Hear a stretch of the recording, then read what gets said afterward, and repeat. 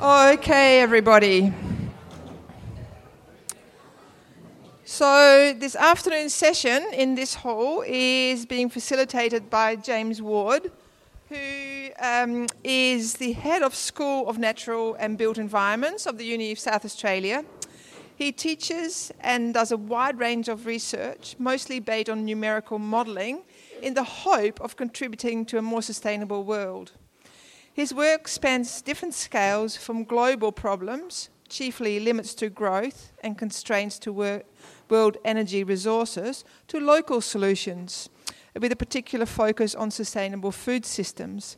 Today he'll be looking at the work that he and his students have been doing on urban agriculture, with a view to creating replicable models for urban farms and productive gardens. Let's welcome James Ward.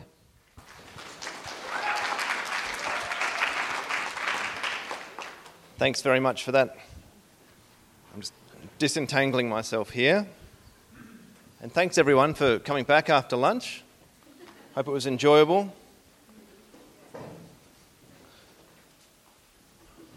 All right. Is this on? That'd be great, yeah. 30 minutes, and then I'll start talking really quickly. Yeah. Okay. So, all right. So this presentation culminated after Alan, yes. If I just put that in the way. That's a good plan.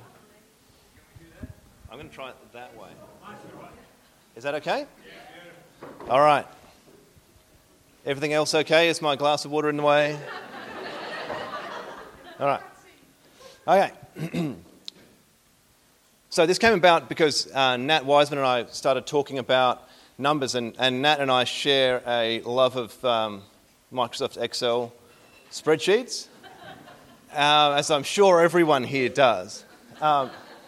And we started thinking about, well, what are the sort of the numerical sides to this urban agriculture piece that maybe don't get talked about enough. And that's what led to me coming here to talk about this sort of idea of viability and quantifying things in urban agriculture. But we're going to start with some really big picture stuff. As Anne-Marie said, some of the research I do is at the global scale. So those of you who remember An Inconvenient Truth by Al Gore might remember that he talked about the sort of paralysis that comes from being in either denial or despair. Now we've got governments that are mostly in denial, and the rest of us are mostly in despair because of that. But the third D, if we try and avoid denial and despair, we can fall into the third D, which is delusion. And I see a lot of, in sort of the technology space, in engineering, I see a lot of things that I would characterize as delusional. So they're not denying the gravity of the problem, they're trying not to despair, but the thing that they're putting up is not really a realistic solution. And we want to avoid that. We want to go somewhere in between all of them. But we're going to think global for a minute. I'm going to race through a bunch of stuff that's global. And then we're going to try and drill down to the local. This is the first time I think I've attempted a presentation that stitches together these two scales. So I've normally given talks about global stuff and I've given talks about local stuff. And so if this feels a bit Frankenstein's monster, like two things have been sort of stitched together, that's exactly what I've done. And we're going to see how it goes. So thinking global, this is the basic work from the Ecological Footprint Network, says we're consuming 1.6, 1.7 Earths. That's the biocapacity per person across the world, and this is how much we're using. The thing that drives that so much bigger than the biocapacity is the carbon footprint. But also our cropland footprint, our grazing footprint. Sorry, for the sake of note-taking, is this presentation available? I can make it available? Yeah, sure, yeah. I'm not sure exactly how, but... yeah, sure, absolutely, yeah. And it could be put on the website, but yep, all right. Yes. Yeah, sorry, because I am going to be speaking relatively quickly. to try and get through the 170 slides that I've got. Yeah. 26 minutes left, right. It's okay. So we're thinking global. So we've got the ecological footprint. We're using 1.7 Earths. You might have heard of the term planetary boundaries as well. So we're talking about things like climate change. We're talking about things like the nitrogen cycle, the phosphorus cycle, biodiversity loss. These are transgressions of what scientists consider a safe operating space for humanity. Now, what I would draw your attention to is that the nitrogen cycle, phosphorus cycle, biodiversity loss, and a large fraction, a non-trivial fraction, maybe 30 or 40% of climate change, are pretty closely related to our food system. Okay, it's what we're doing to the planet in order to procure our food. And it's pretty closely related to the sort of industrial growth. So what's fueling that industrial growth? Well, as Anne-Marie said, some of what the work that I do has been related to world energy. And if you look back a couple of hundred years in the past, you see nearly continuous exponential growth in coal, and then we added oil, and then we added gas, natural gas, and then we added a few other things like nuclear and hydro and stuff like that. But more than 80% of the world's energy comes from these three types of fuel. You might wonder what these numbers are. These numbers are called exajoules, and an exajoule is 10 to the 18 joules, which is a 1 with 18 zeros after it, which I was thinking, does that mean anything to anyone? It doesn't mean a lot to me. I could write it on, I could carefully count the number of zeros, and it still wouldn't mean anything to me. So I spent a little bit of time yesterday thinking, how can we conceptualize this amount of energy? And I thought, what's something that's tangible as an amount of energy? And for some reason, I landed on the idea of the amount of explosions in World War II. It's one of the most destructive sort of projects that humanity has done to itself, is to blow itself up. So 1 exajoule is 80 times the total explosive power of World War II, which means we can characterize our global energy use by saying this is the number of World War IIs per year. So we're currently, in all of the engines, all of those little explosions in our internal combustion engines, all of the coal-fired power stations, all of the factories, all of that fossil fuel is about 40,000 times the explosive power, all of the bombs that exploded in World War II. Another way of thinking about that is that every day we explode more energy than 100 World War IIs. That's the magnitude of the energy that we are currently using with 7.5 billion people on the planet. That acceleration in energy is related to what we call the Great Acceleration, or what scientists call the Great Acceleration.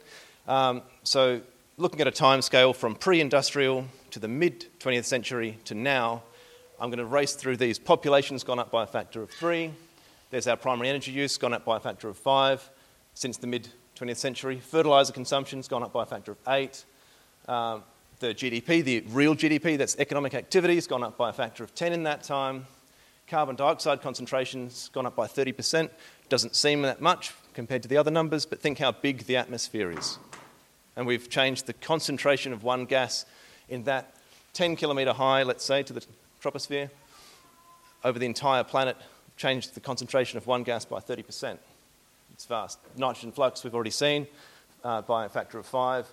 Marine fish capture, by a factor of 5. Terrestrial biosphere, species loss, gone up by a factor of 2. This is the Great Acceleration. So this is the global picture. Most of those graphs that I just sped through are related directly or indirectly, mostly directly, to the food system, this industrial food system. And they're all related to the fact that there are too many people. Now, you might remember, those of you who've been kicking around in this circle for more than the last 10 years, might remember that we got pretty excited about peak oil about 15 years ago. And we seem to have forgotten about it. We're worried about other things at the moment, but peak energy is, I think, still a pretty big threat that we're facing. So in 2015, we published, led by Steve Moore from University of Newcastle, UTS, University of Technology Sydney. So we've got historical energy, and we predicted ranges of future energy consumption. So we're all worried about Adani, and rightly so. But even with Adani, we're not going to offset a 2050 peak in world energy. We're heading towards a peak and decline of world energy, whether we like it or not, and whether we destroy the planet by opening up new coal mines or not. And our best guess has us turning this corner within the next 5 years. And so at a global level, we have all sorts of boundaries that we're bumping up against. This era of growth that we've been through is coming to an end. We might think renewable energy is going to solve that problem with fossil fuels, and hopefully it does. But let's just take that best guess, and let's just assume that we can level off at, say, optimistically double our current energy.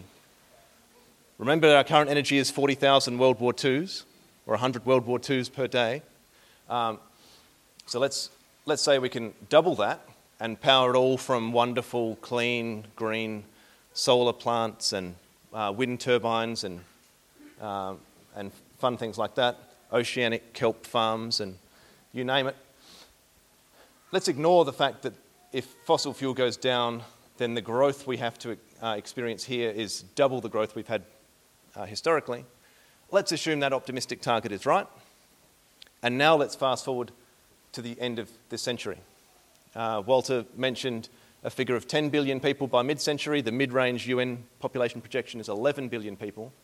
And let's assume, for the sake of the argument, that some of us in this room think it's a good idea for things to be equitably shared. If we share that doubling of energy among 11 billion people,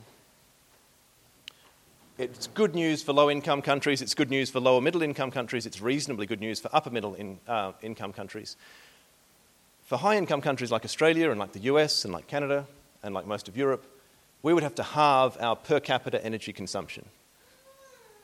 So that's in a very optimistic scenario where we've doubled the world's energy supply from clean green sources. We would still need to halve our per capita energy consumption. That means all of the cars and vehicles that we got here in would either need to have had twice as many people in them, carpooling, or they would need to have consumed half as much fuel, or half of us would have had to have stayed home and not put the heater on. All right. So that's the big picture context. So like it or not, one way or the other, we are going to be going through some phase of degrowth, which is completely in contrast to the era of industrial growth that we've had for the last 250 years, roughly. So that's the good news. Now, I'm not an economist, so what I'm about to give you is an economic model, but I'm not that ashamed of not being an economist, because to be honest, the economists haven't done a particularly good job of getting us into this mess. So I figure we can stray into their territory. So this is my economic model of how the industrial cycle works. You've got capital to invest. You invest that in labour-saving machines. That decreases the demand for labour. That gives you an increased return on the labour that you do have. So in other words, if I'm sitting on a tractor, I'm going to get more return on my time by tilling 10 hectares than I would if I was using a shovel and a fork tilling a tenth of a hectare. Okay? And that gives me more money to invest in more labour-saving machines, which decreases the demand for labour. And this is the virtuous cycle of capitalism. All it requires as a system is large amounts of energy to power the machines. We need to send the people somewhere else because they no longer get employed. And it helps if you've got capital to invest in the first place. So what this really is a system where people with money use energy to disenfranchise the majority of people. And so that's industrialisation in a nutshell. In the context of agriculture, or the food system, this requires increasing scale, and with increasing scale, it requires increasing distance. Okay, because by the time I've been around this cycle enough times that I'm now tilling 1,000 hectares, I can't do that in Unley, right? So the machines get bigger and bigger, the scale of the operation gets bigger and bigger, and the distance gets larger and larger. And as the distance gets bigger, you need the scale to justify the size of the trucks and trains and things that are doing the transport. And so this thing has increased scale baked into it as a system, as a feedback loop. And we see this in the data. So in my lifetime, the average farm size in Australia has doubled and the number of farms has halved. Okay, the continent is not quantitatively larger or smaller than it was. The amount of farming land is roughly the same, but the farms are bigger and there are less of them. So they're coalescing. In fact, the share of employment in the primary production space, if you take farming, fishing and forestry, has gone from 8% down to 3%. So it's less than half as a proportion of people being employed. So we're seeing this system play out. It's spitting people out. They then have to go and work outside the system. So our industrialisation system, our industrialisation of the food system, is reducing our ability to participate in it. That means that all of the choices we would like to make about how our food is produced to try and address those global trends that we're seeing, biodiversity loss, nitrogen, phosphorus, climate change, we have diminishing ability to participate in the system to make those changes because the people in the system are the few who are left, who had the capital to start with. All right, and universities are, and the R&D space is not really helping because, research and development, thank you, because people at universities are chasing grant money.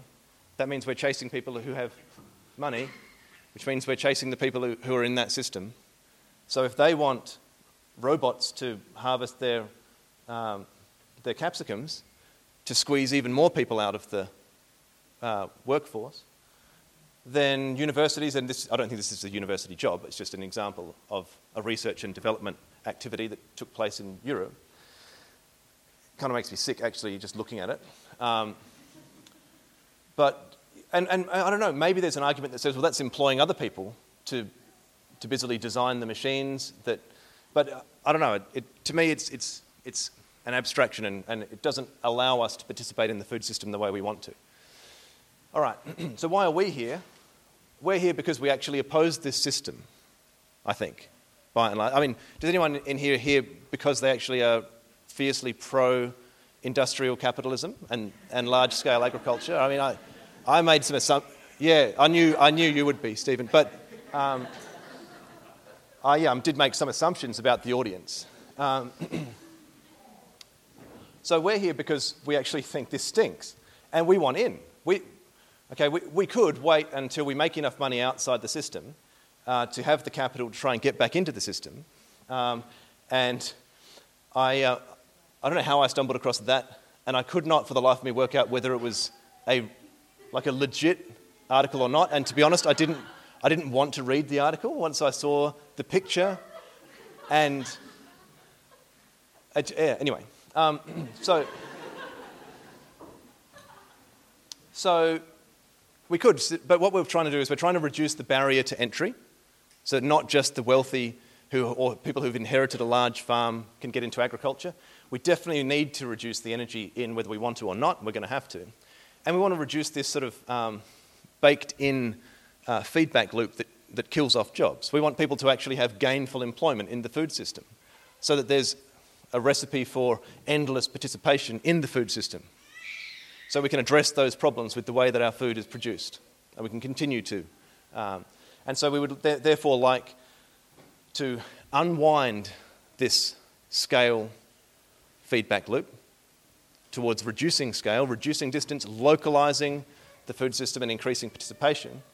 And just to throw some alternative labels into the diagram, we might say that instead of having capital to invest, you've got sustainable businesses that adopt appropriate technology, that's appropriate scale technology. We're not saying no technology. That provides safe work conditions and rewarding work. So you don't have to work 17 hours a day with a shovel and fork, necessarily. Safe and rewarding work provides a living wage, okay? So that's the sort of system that we're here to promote. And we're familiar with the vision, okay? This is a picture that's already out in the meals area. That is an image from the Great Transitions Initiative. We could spend all afternoon on Google Images finding visions of sustainable futures that involve urban agriculture. One of the things I do draw people's attention to when I look at this artist's impression of the future is this water wheel, which appears to be a perpetual motion machine because the water is not coming from anywhere. But as a water engineer, I do feel compelled to sometimes point these things. Also, I don't know, but whatever they're growing, this large leafy green thing is employing lots of people. All right, and of course, yeah, so we are, I think we're all more or less on the same page in terms of being drawn to these types of visions. That's why we're here at this sort of event. You don't come to an event called Deep Winter Agrarians if you don't have, to some extent, some buy-in to this type of view. But I want to draw you, I want to go back to that first slide about despair, denial, and delusion, because we need to be careful that these are not delusions.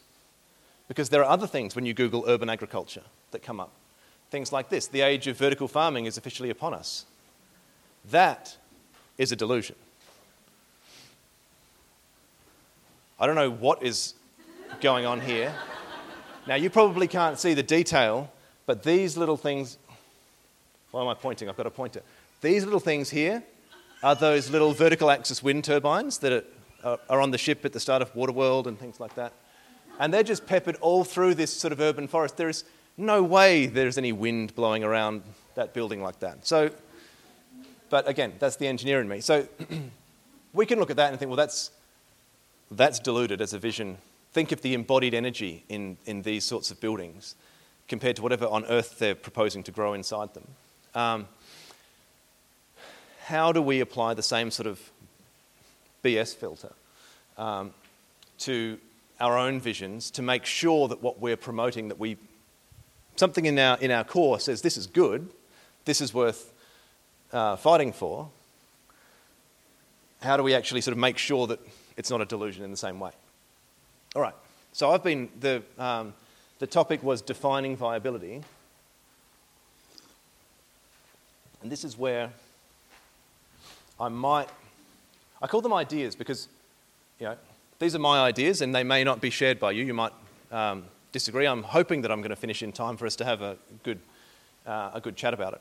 So some ideas that for me are related to viability and may not be shared are replicability and accessibility, maximising that. Okay, and I'll tell you what I mean by that in a sec. And then I came up with this. These are particularly long words for an engineer, but I'll explain what I mean by minimising systemic external subsidisation of the system in a minute. It may be, for those of you who are more sort of happy throwing around large language like that, you might get where I'm coming from. But the first bit, replicability and accessibility. So that's Curtis Stone's Profitable Urban Farming. That's just from the website for his course. That course costs $1,100 US to do. And I don't know if everyone could afford to do that. Maybe some people in this room have done that course. I'm not offering an opinion for or against it. The bits and pieces that I've seen of Curtis Stone, I think he seems to be doing good work. But I'm wondering if everyone adopted his profitable farming technique, would the system work, or would the system be overloaded with people supplying a particular type of product? And does the cost of participating in the system that we're talking about actually sort of prohibit people from participating in it? This is related to the next point, this subsidisation point. Okay, if we've got a vision for a different food system, a sustainable food system, a local food system, but our enterprises that make up that system depend on free resources beyond what we can replicate throughout the system. So if I wanted to set up a small a micro farm here in Willunga, and the only way that I could make that work is if I was given free water by the local wastewater treatment plant, let's say, and free nutrients by going and getting all of the food waste from every restaurant in town, which I then composted, I'd have this beautiful enterprise that is made possible by those free resources. That's great, but then the next person wants to set up a farm because I'm doing so well. They have to pay $3.49 a kilolitre for their water, and they have to buy in nutrients from Peat Soils or Jeffries or Nutrog. And their enterprise doesn't work, okay? So that's sort of related to the replicability, but in this case it's an enterprise being subsidised externally. Or if the only people who can afford my expensive leafy greens that I'm growing in my little market garden, the only people who can actually afford that are the people who work in the city for the oil industry, for the investment banking industry, or if the only reason that I can even afford to spend so much of my time on this market garden is because I have a partner who's some wealthy investment banker or something like that, then maybe I'm not demonstrating a viable system. And that's one of the things that got Nat and I talking back in the day was some of the data that Nat has been collecting, or so much of his data has related to actually working out what is his living wage when he does his both at Wagtail Farm and since upscaling to the Village Greens. And it's so important to work out whether you're actually making a living wage or if the only reason that you can actually have food on the table is because somebody else in your household is making a living wage. And I'm not pointing the finger at Nat, I'm saying that what he's doing is great because it's actually shining a light on this issue. Because if we want this system to be actually replicated and have more people participating in it, then those people have got to take home a living wage, one way or the other, okay? Or if you've got a system that is based on initial conditions that no longer exist. So if I'm demonstrating a permaculture farm that has been in existence for several decades, for instance, when land was 5 times cheaper per hectare than it is today, that's not necessarily, those conditions might make my example difficult to replicate in today's world. So whether that's actually a subsidisation, I'm not sure. All right. Now, in 2012, we did some work for Salisbury Council because they were interested in this idea of livelihoods in local food. They were interested in the idea of backyard food gardens, reducing the cost of living for their residents. That's in the interests of the council. Okay? It's in Northern Adelaide, so they've had huge job losses due to the closure of the Holden plant. In 2012, that was a looming threat. That's since happened. And so anything that can improve people's cost of living or provide new avenues of employment is good. And so we started with a literature review of urban agriculture to see if there are examples of this actually providing new sources of revenue. And we found that most celebrated enterprises, especially throughout the US and Europe, they don't actually make a viable income by selling the food they grow. They mostly rely on one or more of these, so donations. So we had Mike Abelman come out here and really admire what they're doing and the ethos behind Soul Food in Vancouver. But they're 50% reliant on donations, so they are a philanthropic organisation. That's good. We need organisations that rely on donations. We need philanthropy, and we need things to be subsidised, and we need to access free resources. I'm not against any of these things, but we just couldn't really find much in the way of urban agriculture examples that didn't rely on these sorts of things. And instead of growing, or they might sell the produce, but generally the dominant income stream was from things other than produce, like running courses on how to become a profitable urban farmer, for example. And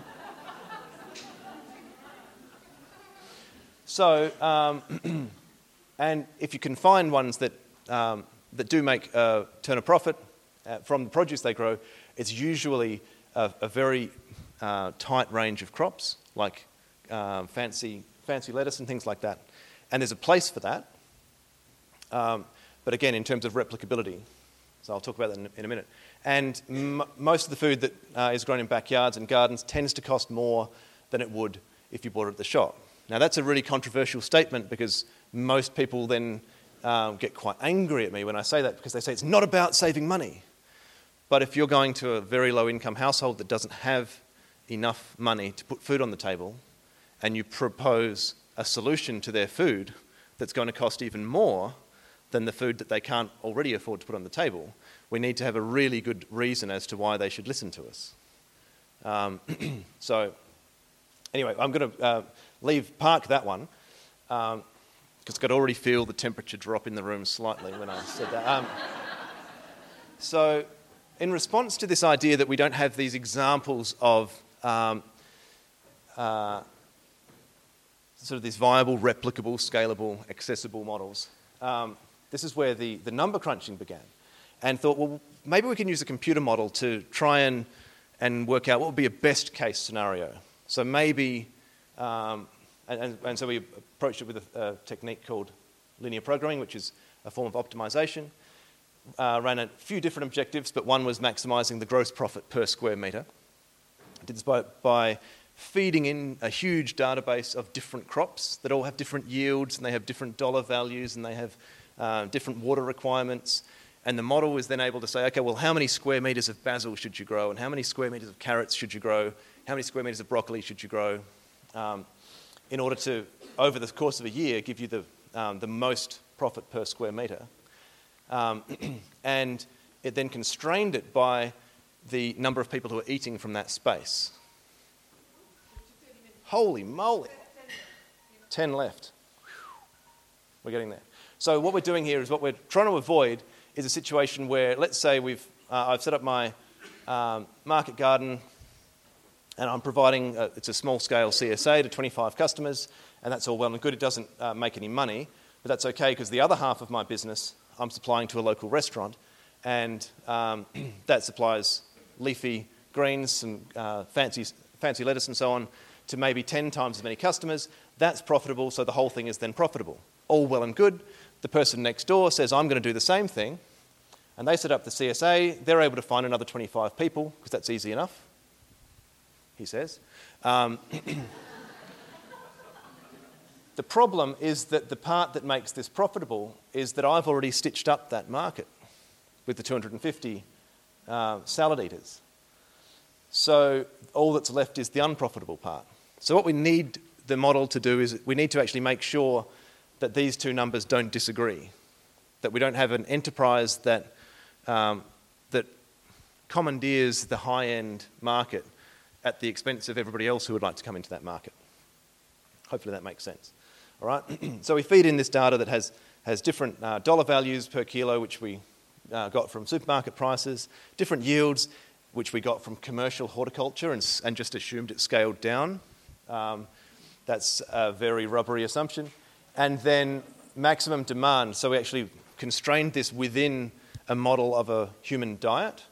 So in fact, what the model does is you can squeeze the amount of market garden down to zero, and it will actually then just optimize your diet. So if you wanted to work out what's the smallest land footprint to exist on, thinking in the future, thinking of an overpopulated world, the model will actually tell you that.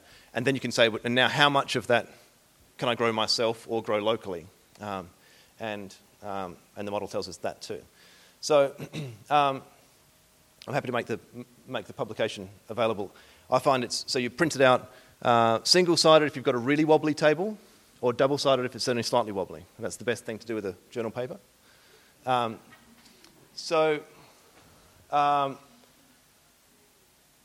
right, so put these things together and we end up with, this is absolutely critical. How many people are we feeding per square metre, or how many square metres of our farm are allocated to each consumer? And we feed in a whole lot of data on irrigation requirements, data on dietary servings to do with nutrition, data on price per kilo. You'll see that if you're really quick and you're just like scanning down that list, you'll see there's tofu, for example. And we weren't suggesting people grow tofu in their backyard.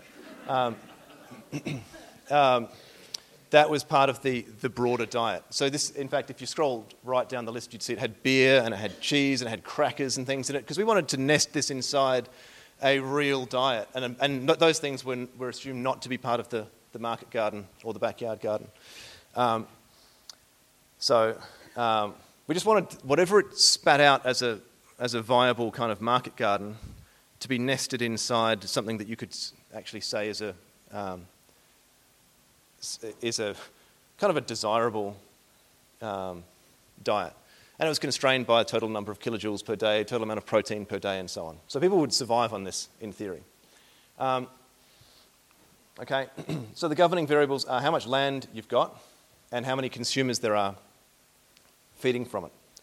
And we get this interesting kind of curve where, let's say we had 1,000 square metres selling to 25 customers, so it's 40 square metres per person.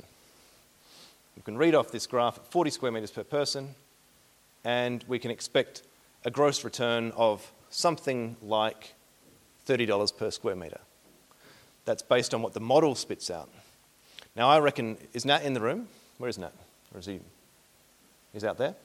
I reckon that from what Nat has told me, my yield data came from commercial horticulture, which was a rubbery assumption, and I think that intensive, really well-managed market gardening, you can probably push this curve out maybe by a factor of 2 to get twice the dollar return.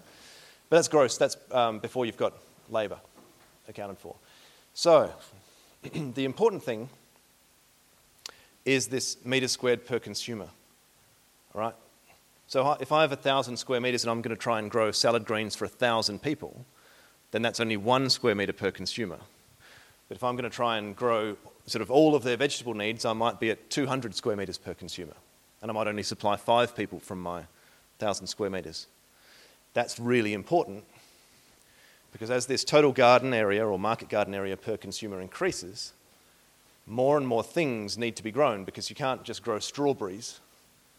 I can't grow 160 square metres all of strawberries. That's more strawberries than one person can eat, if you grow them well. In fact, my record with growing strawberries, I probably could grow 160 square metres of strawberries and probably still not have enough strawberries. So you can see various things kind of break into the model at different sizes. Some things are in there even at the very small scale. Oh, our model did include eggs, by the way. Eggs are very, very high yielding in terms of dollars and in terms of grams of protein and energy per square metre. Per square metre of growing space. If you include a catchment area for the feed that they consume, it's a different story. But in terms of what you can grow in an urban space, eggs are among the best. Okay? So the problem, of course, is that as we go to these really large sizes of garden per consumer, we're having to throw in all sorts of low-value produce, and therefore our yield of dollars per square metre goes right down, and it gets bigger as we come down to less diverse planting. So there's only about 5 things in this garden, and we're getting a much larger return per square metre. All right, so take-home message 1 is that diversification is key, not saying make it as diverse as possible, but actually saying that the design of your diversity is important. It's important to have high-value crops to subsidise the low-value ones within reason, thinking about that replicability problem. If you have too much in the way of high-value crops, then the next person may not be able to replicate your model. Now, that might not be a problem, but you need to actually work out, are you trying to design something that is replicable? The number of consumers per square metre does dictate that design crop mix. So there's sort of a lesson that is learnt there. Now I'm going to scoot through this in terms of this is step 2, and this is a work in progress. This is at I haven't got any results to show you, but we're going to talk about optimization of the economy of scale. Now, if you go and look up in an economics textbook, economies of scale, they'll look something like this. You've got a production cost, and then you've got these curves. So we've got the sort of the production volume, and each curve represents a different technology. So in the case of farming, it might look something like that. So the highest production cost per kilogram of produce will come from hand tools, and the lowest production cost per kilogram of produce comes from large tractors. But they exist at different production scales. I've just gone up in steps of 10 just because it's easy. Now, in terms of economics and making a business viable, you might have a retail price, and that might eliminate hand tools because the retail price that you can get is less than the cost of producing. And you might have a wholesale price out here that might make large scale viable, maybe. Okay. In fact, there are only two viable spaces on this diagram. One is where the retail price is greater than the cost for the rototiller. This is made up stuff. I don't even know what crop we're talking about. It's purely as an illustration. And you might have a wholesale scale that works out here. What's important is this no-go zone. All right?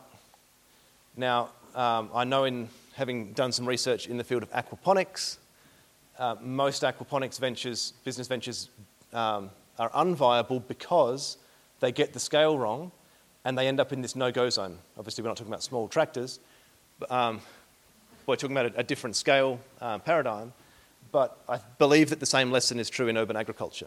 If you are slightly too big to capture a retail market, or to easily capture a retail market, if you grow too much to sell at the farmer's market or too much to process through a local CSA, then you can miss out on that retail price, but you might be too small to be competitive in a wholesale market. And therefore you can be basically spending a lot of time wondering why things aren't working. Okay? So challenges then are to figure out different business models that allow you to capture a direct-to-consumer market at a slightly larger scale. Or, and this is where I think that the Jetty Food Store business, and if you don't know anything about the business, talk to Stephen afterwards. I think it represents a really interesting example because it pushes the wholesale price back down the volume. And maybe that means that you can get into a lower investment paradigm that actually keeps your price above your cost. So this is the stuff that we need to start talking about. The reason we need to start talking about it is that ag science basically ignores conventional ag science, and agronomy basically says we just need to push it that way. That's 40 minutes. Okay. So I was going to then click through some completely made-up data. So what I'll do is I'll click through it so quickly that basically we're just sort of saying this is the start of the conversation going forward. This is where the research needs to go because ag science is not delivering on small-scale stuff. We've got to start talking about these differences in terms of how big is your farm and how many consumers are you trying to deliver, and what sort of mix are you going? Just high value with the high dollar yield, or a mixture of all sorts of things? And then looking at these scale dependencies. So the gross value of what you produce, the implications for capital, what is appropriate technology, what's an appropriate level of mechanisation, and the retail versus wholesale marketing structures I think are really important. And then also transport, distance and mode. We talk a lot about food miles in this community, or we did it in the past, but it's not just how far you go, it's also the type of transport that's really important. So from here, actually I'm going to just go straight to the final slide, which you can do. Or you can just do it by clicking through, can't you? Let's just do that. So this is basically placeholder data. It's what we're expecting to sort of be able to show once we get some real information. Looking at the implications of those scale questions to labour and dollar returns. But there's no point dwelling on the data because I made it all up at this point. But this is the sort of thing that we actually need. I believe these are the sort of questions this community requires. If they're not, please tell me, and I'll spend my time doing something else. But what we're hoping to get is some sort of estimated return on labour where you can say, well, what is your sort of minimum, workable minimum wage for a person working on a farm or whatever, and I just plucked a number. And then that can tell you, okay, well, if we were trying to do 160 square metres per consumer, that's the dark blue line, that doesn't get us up to that minimum wage based on a whole bunch of very, very rubbery data that got put into this model. But at 80 square metres per consumer, you could potentially be turning a profit if you're on a 20-hectare farm. At 40 square metres, now bearing in mind, as we go down these numbers, we're getting less and less diverse and a larger and larger percentage of high-value crops. So at 40 square metres, we might be able to make ends meet somewhere between 2 and 20. But if we want it to be really small scale, like a village greens type scale, which is somewhere between 0.2 hectares and 0.4 hectares, I think it's at 0.4 hectares now, you might be looking at something in the 5 to 10 square metres of production per consumer. So that's all placeholder stuff, but it's sort of an indication of the direction of the research. So where to from here? We've built a greenhouse. We're planning a launch later in the year. We're calling it the Urban Ag Lab, and we're going to be creating a space in conjunction with the City of Salisbury to do real research, quantitative research in urban agriculture and small-scale agriculture, testing different irrigation methods. It's got 3 different wicking bed technologies, including a completely experimental one. We're going to try new business models, and if you want to hear more about it, please get in touch with me. So I've gone slightly over time, but we do have 25 minutes for questions.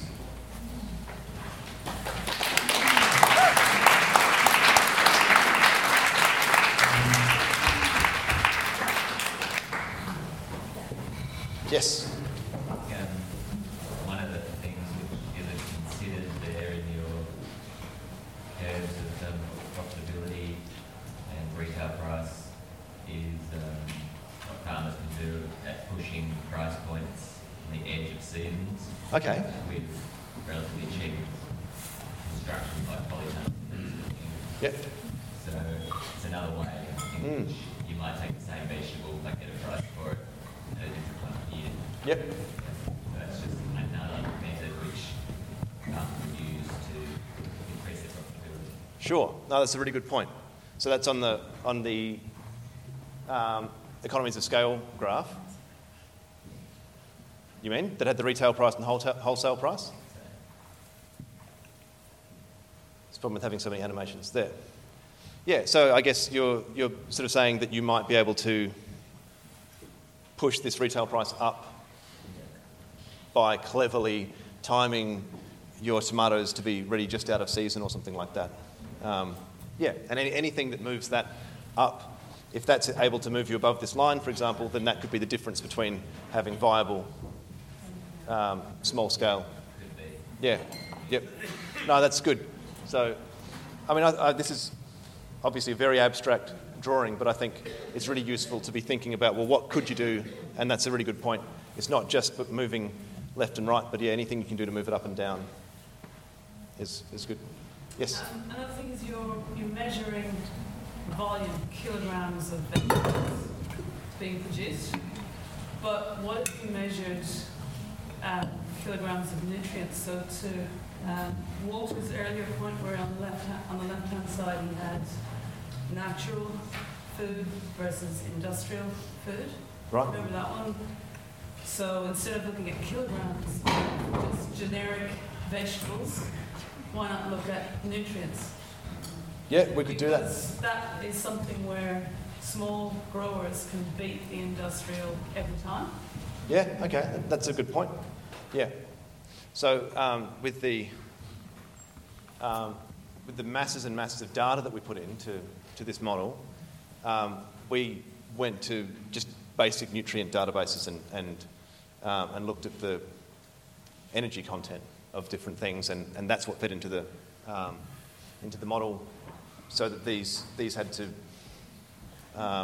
they had to represent the dietary food groups: orange vegetables, green vegetables, etc. But yeah, I guess what you're saying is that if there was a value, I guess the thing is, do people actually put a price value on? Not yet, they don't, but a carrot could look good and be organic, but it might actually have not a lot of nutrients in it. Right. Just because it's chemical free doesn't mean that it's high in nutrients. Yeah, okay. But maybe our consumers that we should be targeting, if we get value, the high nutrient vegetables, that might be a good thing. Sure. I mean, you mentioned organic. We just assumed conventional prices. So even if we tripped this over into organic prices, then it would shift organic or some other price point that exists that attracts a premium. Maybe low pesticides and things like that, which are labels that some people will pay a premium for.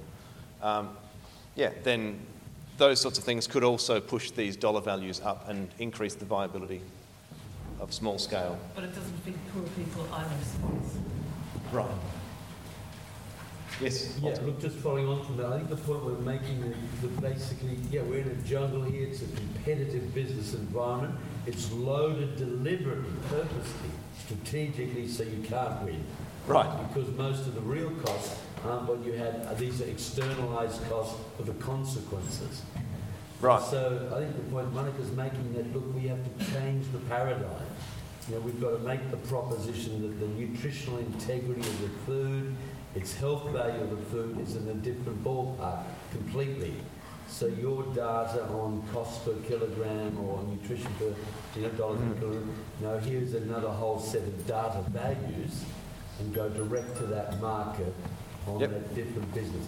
So really the point is we've got to design new business propositions, not try to play in the status quo, and can we wind back the status quo to more labour intensity within that paradigm? Yeah, that's another way to look at it, different way to look at it, to basically say, well, let's just take the bat and ball and go and play in a different space. Let's create our own playing field.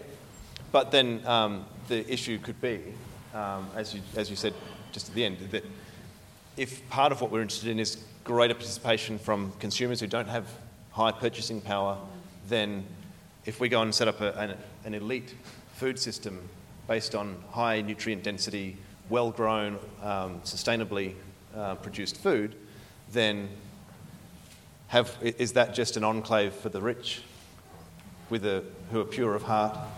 I'd argue by the time you get to that point, then it'll be affordable for the poor people as well. Right, okay. So maybe that's the answer, is that we do that. You would have changed the food system already. Yeah. So Curtis Stone says this as well. He's like, what's wrong with going to the rich and getting your money to do something that's good? And then if it increases your scale, it'll become more affordable for everyone. It's like trickle-down farming. Trickle down. Yeah. Well, it works for the economy, so yeah. I'm sorry, I think, was there a hand up over here first? Sorry, I've lost.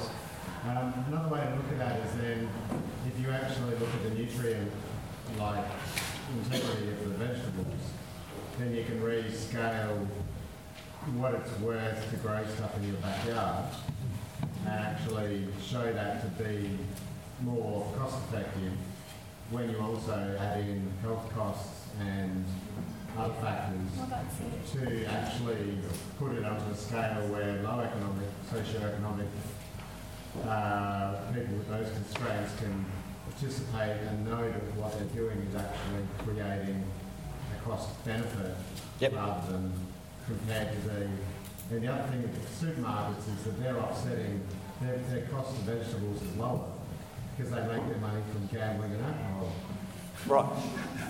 And that's how they keep their costs lower, and they also buy up the farms and poor farmers who can't afford to sell their products to big players. Yeah.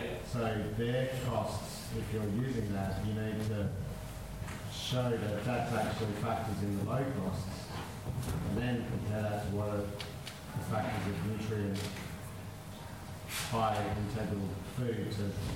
I don't know, it's really tricky and there's lots of grey areas, but you can actually use the data that you're making to really show a good case for why people with low, not high incomes can actually play in this game and be winners. Yep. I'll come to the one at the back. I think, Alan, you had a... Go to your last slide again, please, James. There's lots of clicks to get there. God. All these fake graphs. Yeah, that one. Yep. Are you saying, is that facility already set up? It is, yeah. It's a repurposed greenhouse that we used for a different experiment. It does have wicking beds. I just didn't have I couldn't find a photo of it, so I had to use one of the sketches that we used before we kitted it out. So all that it's lacking at the moment is the plumbing and the plants, yeah. It's got a cool room and... Yes. So I was saying to, I think to Joel at lunch that we've got... It's kind of the inverse problem from a lot of urban ag kind of startup projects in that we've got resources coming out of our ears. It's set on a 10-hectare site that the council is happy for us to play with for all sorts of urban ag kind of experiments. We just don't have people. So we've got all the resources and we've got unlimited water and land and... I'll take names down over the corner. Yeah. So yes, if you want to get involved, get in touch, please. Anyone who wants to get involved. Yeah. Just take a photo of you. Now, sorry, there was a question right at the back. Yeah, I just wanted to comment on what we were talking about just before that slide. But I used to work in an area that was low socioeconomic as a teacher. Right. In primary schools, and I watched what the children brought for lunch, and it was mostly packets of chips. And they had to eat so many packets to feel full. So that can't be cheap. That can't be a cheap way to feed your family. So maybe if the food is more nutrient dense, it will become more because the kids will be full. That's just kind of another way to look at it. That I just Sure. want to bring up. Yeah, I mean, I think that's a whole area of nutritional science that I'm certainly not an expert in, but it does strike me that... But what I would say then is, if the answer is don't bring packets of chips, but bring fresh fruit, for example, that might be cheaper per kind of calorie and in terms of feeling full, more full per dollar spent on food, then if we're still going to say you should grow your own or source it from a small-scale producer, that still may be more expensive than going to Coles or Woolworths and buying the fresh fruit. So there are two parts to that. One is the education towards eating more healthily, which may in fact save money. And then the second one is, can we deliver those nutritional benefits within our reimagined food system? I think another part of that as well is the kids that I've given my veggies to want to eat the veggies. Right. And so when they were buying the stuff from the supermarket, some of them had apples as well as chips, so they didn't want to eat them because they tasted like nothing. Right. And if we can increase the flavour as well, that could be one. Yeah. And I mean, in the back of my mind, there is this voice that is sort of saying all of this obsession with kind of economic viability may be missing the point, because maybe the point of small-scale and local food systems is not necessarily to provide an outright competitor to the mainstream food system, but it's to provide, an awakening. It provides an avenue to sort of give some great produce to people, and they sort of say, wow, well, why does the stuff at the supermarket not taste like that, and demand that it does. Yeah. Okay, now I think that you had your hand up. It's a bit of a left field perhaps question. Okay. But I just wondered what your thoughts are on one thing particularly struck me is when you were talking about systemic external subsidisation. Yeah. You were saying about only being able to afford participate by being employed outside the system. And I just wondered, like reflecting on traditional industrialised agriculture, that's actually the case in quite a lot of cases as well. Right. And so, I mean, I think although our interest here is in maybe a much more smaller scale, I think there's something to be said about people also working in those systems, that they aren't necessarily doing that great either. This speaks to Lockie's point, I think, doesn't it, about the fact that the food that is provided at such a low price in the supermarket may only be able to be provided at that low price because it's being subsidised by gambling and... Yeah, sorry. I mean, I suppose my point is, like, it's really just confirming, is our food system as a whole needs looking at, not just small scale, Right. but the whole food Sure. system. They're getting pushed eventually offshore because that's their way of be able to do it. Because these people will be pushed out. They can't afford to live in that system or don't want to live in that system where Like it's not us and them, that's sort of what I'm getting at. It's not the industrialised versus the non. The whole food system needs Yeah, a real, sure. Yes? So, like, we're relatively small scale producers, not on the vegetable side of things, but what opportunities that gives us is it allows us to do more in the field of connecting with our consumers and educating them about what we do, why we do it, how we do it, and being transparent about what we do. So I think there's an incredible value for small scale producers that isn't necessarily, I don't know if it might be measured in a monetary value somehow or another, just in terms of mental health for the producer and also for the consumer as well, in just reconnecting people with where their food comes from, healing those relationships, healing the land in the process as well. Yeah, that's great. I'll just go to the one at the back, and then I'll come. Is it? So, Yeah, I totally agree with that gentleman. Like, I run Urban Farm in Newcastle, and there's a program we run every weekend, which is called One Hour Farm, and the whole idea is around just reconnecting people, and how, like, the benefit of mental health, being out there, just engaging people on that side, and that's how you can change the paradigm of what people see value in. Around, growing food, and you can see the connection of everything, because there's just a huge disconnection from what we all know is growing, because that's the best way of doing it. I think that's the advantage of doing it in an urban context. That you've got masses of people around you doing it. That sounds cool. Okay, there's another question here, and then. I just put it together that there's a whole system that where lots of people are growing different things, and what your modelling shows is that certain products should be grown by small farmers that are local to the community, because most of those products, most of those high value products also degrade very quickly. Whereas the ones that are more viable for large scale can actually be moved around more easily. So rather than seeing it as your analysis is saying, oh, small scale doesn't work, it's actually like just focus on what we're good at and all by it's part of the broader system. Yeah,